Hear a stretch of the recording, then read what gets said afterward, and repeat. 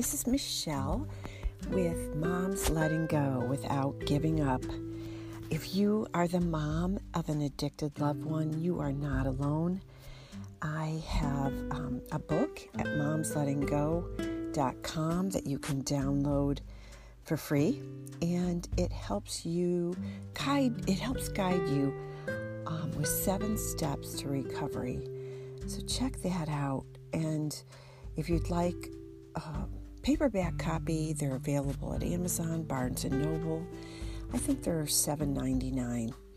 But if you want the ebook for free, just go to momslettinggo.com. I am on a mission to start a mighty mom movement to ruin our sons and daughters using careers. Wouldn't that be great? Yeah. This epidemic is one that is so difficult and consuming when our children are literally dying in front of us and there's nothing we can do but pray, right? So you're not alone. Feel free to join my Facebook group, Moms Letting Go. It's all one smashed word together with no spaces, Moms Letting Go. Today, I want to talk to you a little bit about explaining parents' addiction to their children. So many of you, like me, are guardians or raising your grandchildren because of this disease. And more, it's just a growing problem, right? I choose to find gratitude in the blessings of having our grandkids. Don't get me wrong, it's difficult because I'm not the parent, and above all, I wish that things were perfect and they could be with their parents. But through the years, there are certain things that we have found that have been really helpful, and I want to share that with you today. If you are a grandparent, maybe raising a grandchild because of addiction.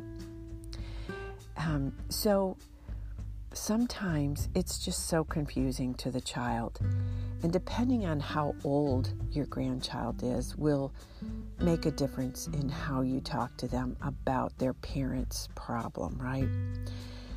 One of the things we did was I found myself a counselor, somebody who was versed on how to talk to children, how to say the right thing, because the last thing we want to happen is for the cycle to repeat. We don't want our grandkids to have this problem either, do we? Gosh, it's bad enough that we're going through it for the first time, and some of you maybe not even for the first time. So it's like, well, how do I break this cycle, right? So there are resources, I'm sure, in your community if you look for them. I got myself just somebody I could talk to once a month about what was going on and how I could bridge that gap. So that was very helpful. And then secondly, finding a trauma counselor for them, because what the children have gone through is trauma. And oftentimes they believe, the grandchildren believe that their parents' alcohol or drug use is their fault, right? And we don't even know in their little minds that they're thinking that.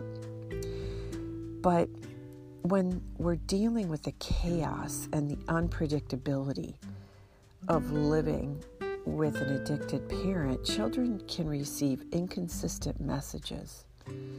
So they don't always understand. They can feel guilt and shame about their family, and sometimes they're compelled to keep it a secret. Sometimes they feel abandoned due to the emotional unavailability of their parents. Because even if their parents are home, emotionally they're not home. They're empty. And you know what I mean by that, right? So back when our son and daughter-in-law were addicted to meth, their daughter had stories of playing a game with their dad, and dad fell asleep right in the middle of the game, and she couldn't wake him up. She couldn't wake her mom up. So she felt very alone, and her older sister wasn't home. So there was a lot of, abandonment where it was puzzling, and sometimes I think kids, feel like it's their fault, like it was something they did or they didn't do. So, and we have to remember that family is breaking up because of the substance abuse. And once the kids are removed from the home, they don't understand. So sometimes they withdraw, they become shy. Other kids become explosive and violent. They deal with self-esteem. Maybe they can't attach. They can't trust, right? They don't know who to trust. So what do you tell them? What do you tell them? How do you explain the chaos?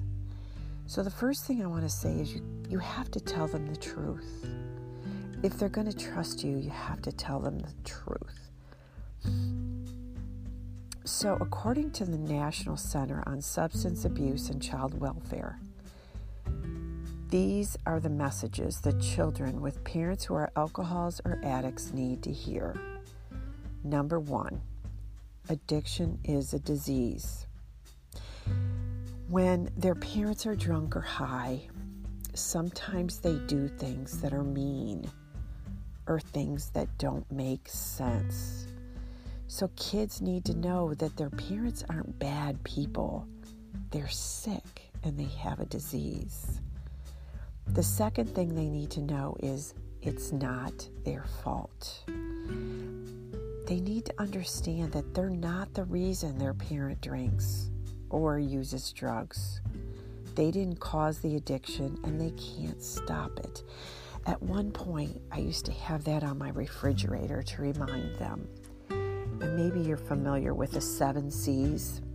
If not, I'm going to list them. I didn't cause it. I can't cure it. I can't control it. I can care for myself by communicating my feelings, making healthy choices, and by celebrating myself. This didn't come from me, okay? This is all over in the addiction support world. So I'm going to repeat that. And maybe, if your grandchildren are living with you and you feel compelled to help them through this journey, maybe you could post at least some of these C's on your refrigerator. I didn't cause it. I can't cure it. I can't control it. I can care for myself by communicating my feelings, making healthy choices, and by celebrating myself.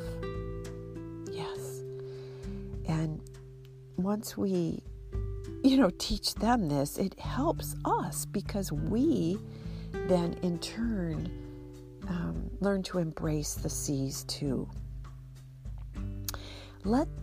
So the third thing, so first was addiction is disease. 2, it's not your fault. 3, you are not alone. Children need to realize that their situation isn't unique. There are millions of children who have parents who are addicted to drugs or who are alcoholics. They need to know that even in their own school, there are kids with the same situation, that they're not alone. 4, that it's okay to talk. Children in homes with substance abuse need to know that it's okay to talk about the problem without feeling scared, ashamed, or embarrassed. Now, we can say this. Our 14-year-old granddaughter feels very much ashamed and embarrassed. And I look at it like this is her journey. I love her parents, and they are a year in recovery now. They're still in the stages of transitioning into a life without drugs and alcohol.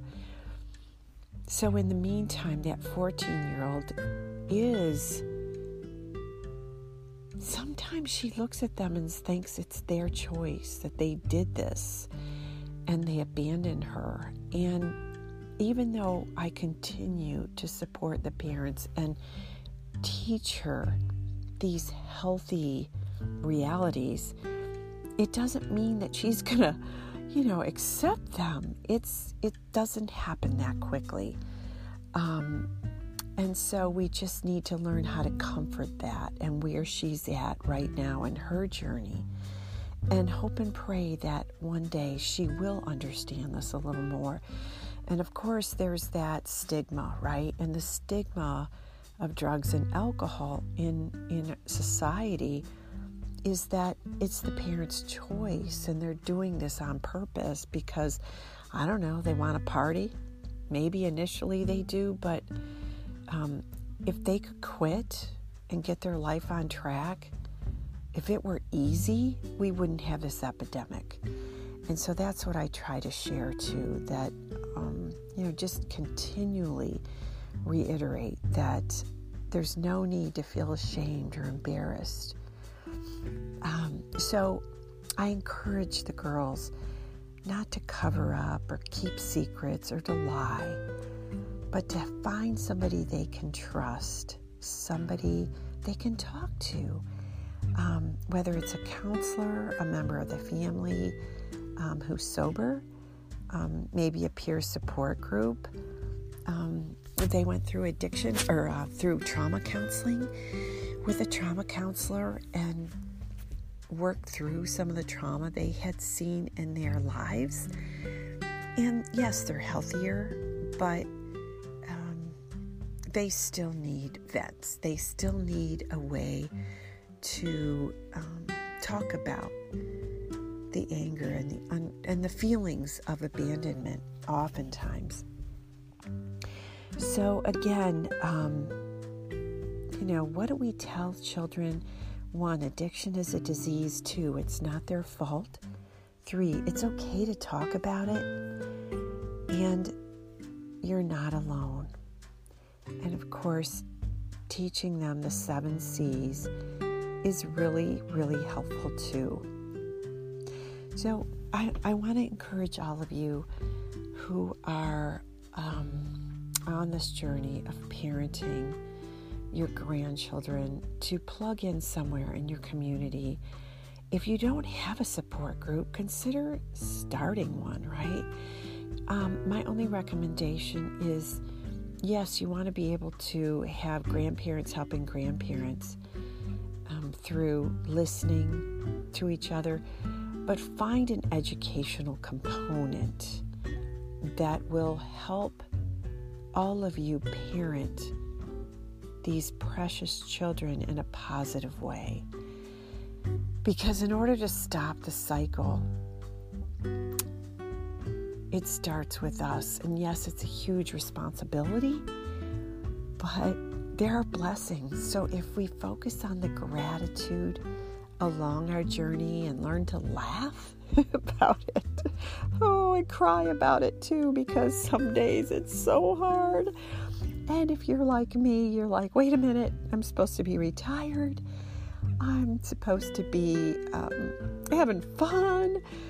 But, it's serious business, isn't it? But try to find humor. Try to encourage. And remember that our goal isn't to steal these children from their parents, right? Our goal is to bridge that gap. And my best hope is to reunite these kids with healthy parents. But in the meantime, until the parents are healthy enough and stable enough to support themselves and their children, I'm going to do the best darn job I can, right? to make a positive influence in these kids' lives. So today I pray for you on your journey that you find what helps you in your road to recovery on your journey. Focus on Bible verses that will help you find support when you feel like you have no hope. One of the ones I focus on is Philippians 4:13. With God, with Him, we have strength through Him, and I believe that all things are possible. God bless. And plug in where you can. Feel free to download my book, Moms Letting Go Without Giving Up, 7 Steps to Self-Recovery. We can't change our child, but we can change our responses to their choices. So momslettinggo.com, and join our Facebook team, our group, Moms Letting Go. Until then, till the next time, God bless.